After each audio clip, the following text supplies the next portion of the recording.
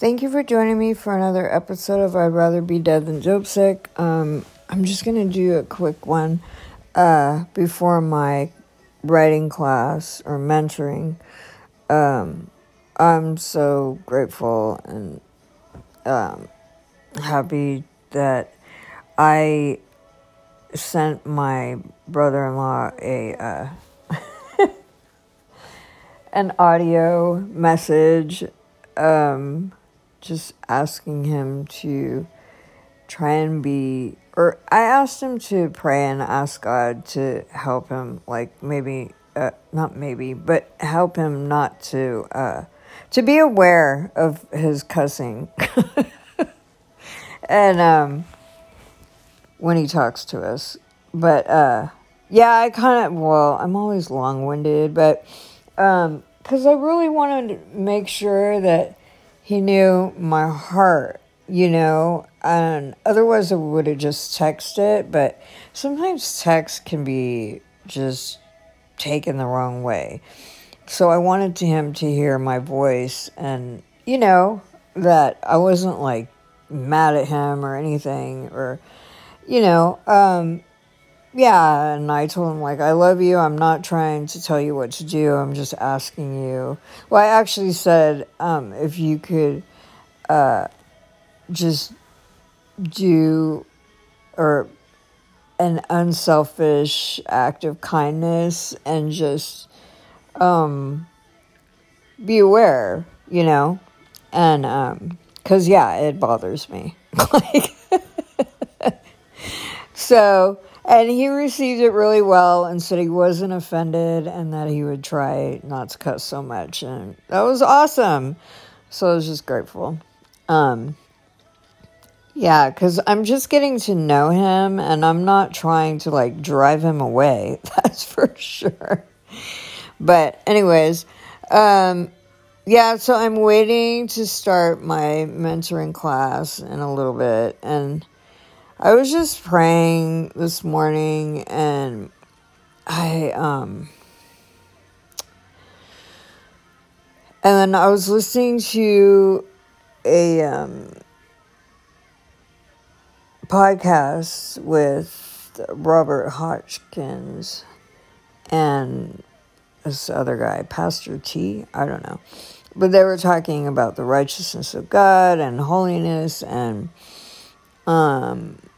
the armor of God and demonic altars and tearing down the demonic altars, but also building an altar to God and spending quality time with the Lord. And that's what I've really been trying to do in the morning, is getting up really early while it's still dark and just seeking the Lord. And sometimes it's hard not to get distracted, especially if I pick up my phone. But this morning I felt like I really needed to address this thing with my brother-in-law because I didn't want it to build up. But also there's some people that I really am praying for, and I just... There's, the Muslim friends I have at farmers market, and then, I was supposed to get a book, Reaching Out to Muslims in Love, yesterday, and of course Amazon screwed up. No, I'm just kidding. Whoever, they delivered it to the wrong address. I guess they tried to call me, but I don't know. I didn't hear the phone, or I didn't recognize the number, and I get so many phone calls that unless I recognize it, they usually send me on this other number, so it comes up because I stored it as, Amazon delivery, and it wasn't that, so I didn't answer. And then the person sent a picture and it said, your package has been delivered. And then I don't know whose place they delivered it to, but it was not mine. It was a white door. I don't have a white door. And it was like a, I don't know, linoleum, or I don't know what kind of like floor. We have carpet, stinky carpet, old carpet. But yeah, it was not my house, or not my place. So I was like, what? That's a wrong address. That's a wrong apartment. So I like went outside. I'm like looking around. I didn't see anything. I'm like, well, forget it. So I had to call Amazon, and they're going to send me another book. The guy from India or wherever he was from was funny. He was like, well, I think it looks like a very nice book. He goes, they could read the book. And he goes, we'll send you another one. And so I'm like, okay. But I wanted to start reading the book before this weekend because one of the guys he wanted to give me a book. And so, yeah. I've been praying about that. I've been praying because one of my friends is supposed to, we'll see, bring a friend of hers to church, and she wanted me to talk to her, and yeah, so I'm praying about that. She happens to be a police officer too. So, but like the main thing for me is I want to introduce her to Jesus, like, give her the gospel and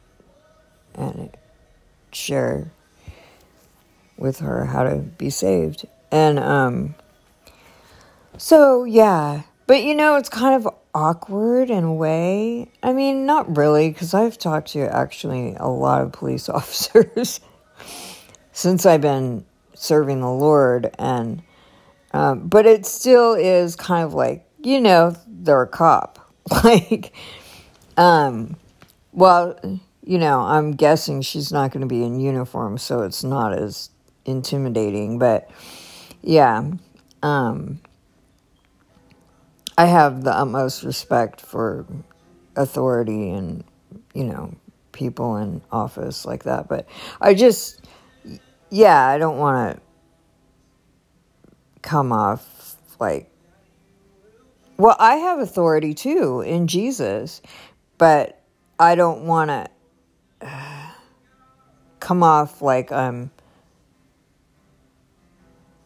don't really think I come off like that. Like, I don't know. I don't even know what I'm saying. I just want to I want to speak in love and compassion, and just really say whatever God wants me to say. And hopefully, like, introduce her to the Lord. So that's what I've been praying about, and as well as my book stuff, and just asking God, like, I want to know you more, Lord, and I want you to burn off all impurities. Just bring junk to the surface so it can be burned off, even if it hurts, even if it's ugly, even if it's painful. I want to be holy, Lord. And I want to have the fear of God. And I want the same for Junior. I pray a lot for Junior.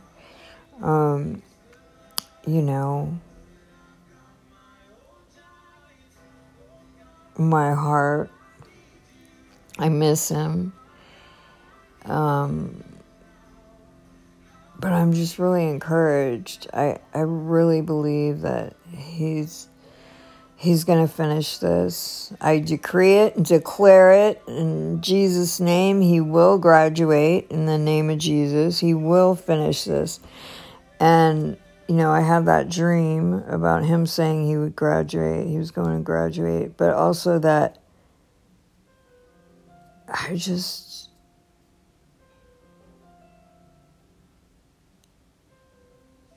Lord, give me more faith. I believe the promises he gave me.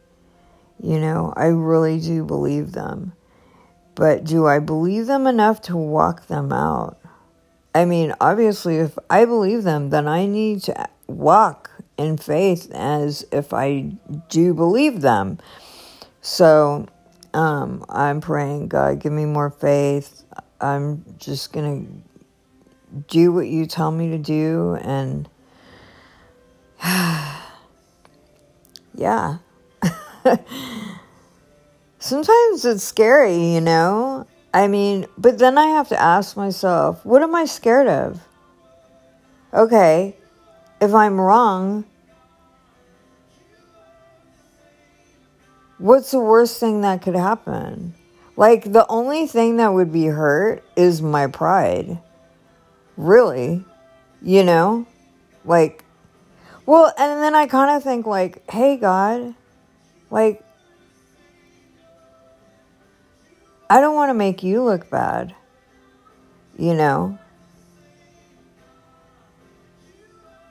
I've said that I believe that you told me that Junior will go through the Dream Center, that he would complete it, that you're going to use us to do awesome things. And I believe we're going to be under that umbrella. And because then I think about things that you said to me 20 years ago, or plus years ago. I remember sitting in Angela's temple before service one Sunday on the second balcony on the left, and it was the 80th anniversary. Oh no, so it was 20 years ago. Yeah, it was, it was the 80th anniversary for Angela's temple, and I had the presence of God was so strong on me, and I just heard you say, you're going to be a part of this church for the rest of your life. And I was crying, and I really believe that. So, I think about that, and I don't know exactly what that entails, but yeah, I believe it. And so, there's just, and I'm also trying to think of how I can convey to people who don't know Jesus or hear from God, like how I can communicate to them how much God wants to talk to us, and He wants us to be able to hear His voice and communicate back and forth with us, and how, like, I have a friend the other night, she was like, she seemed kind of ashamed, and she was like, Lori, I don't hear from God. I don't hear His voice. And I'm like, I go, well, first of all, I bind any spirit of shame in the name of Jesus, because you probably do hear from God. You just don't know, or you haven't learned how to discern His voice between yours and the enemy's, or discern really between our voice and God's voice. And it's just like training and learning and being able to discern, like, is that me or is that God? But I don't know. It's crazy because God began to speak to me almost immediately after I got saved. And I'm trying to think, how did that happen? Well, the first thing that he told me, and I think it was like within a week after I got saved, I was sitting on the toilet going to the bathroom, and I felt I was pregnant, five and a half months pregnant, around there, and I felt the baby kick.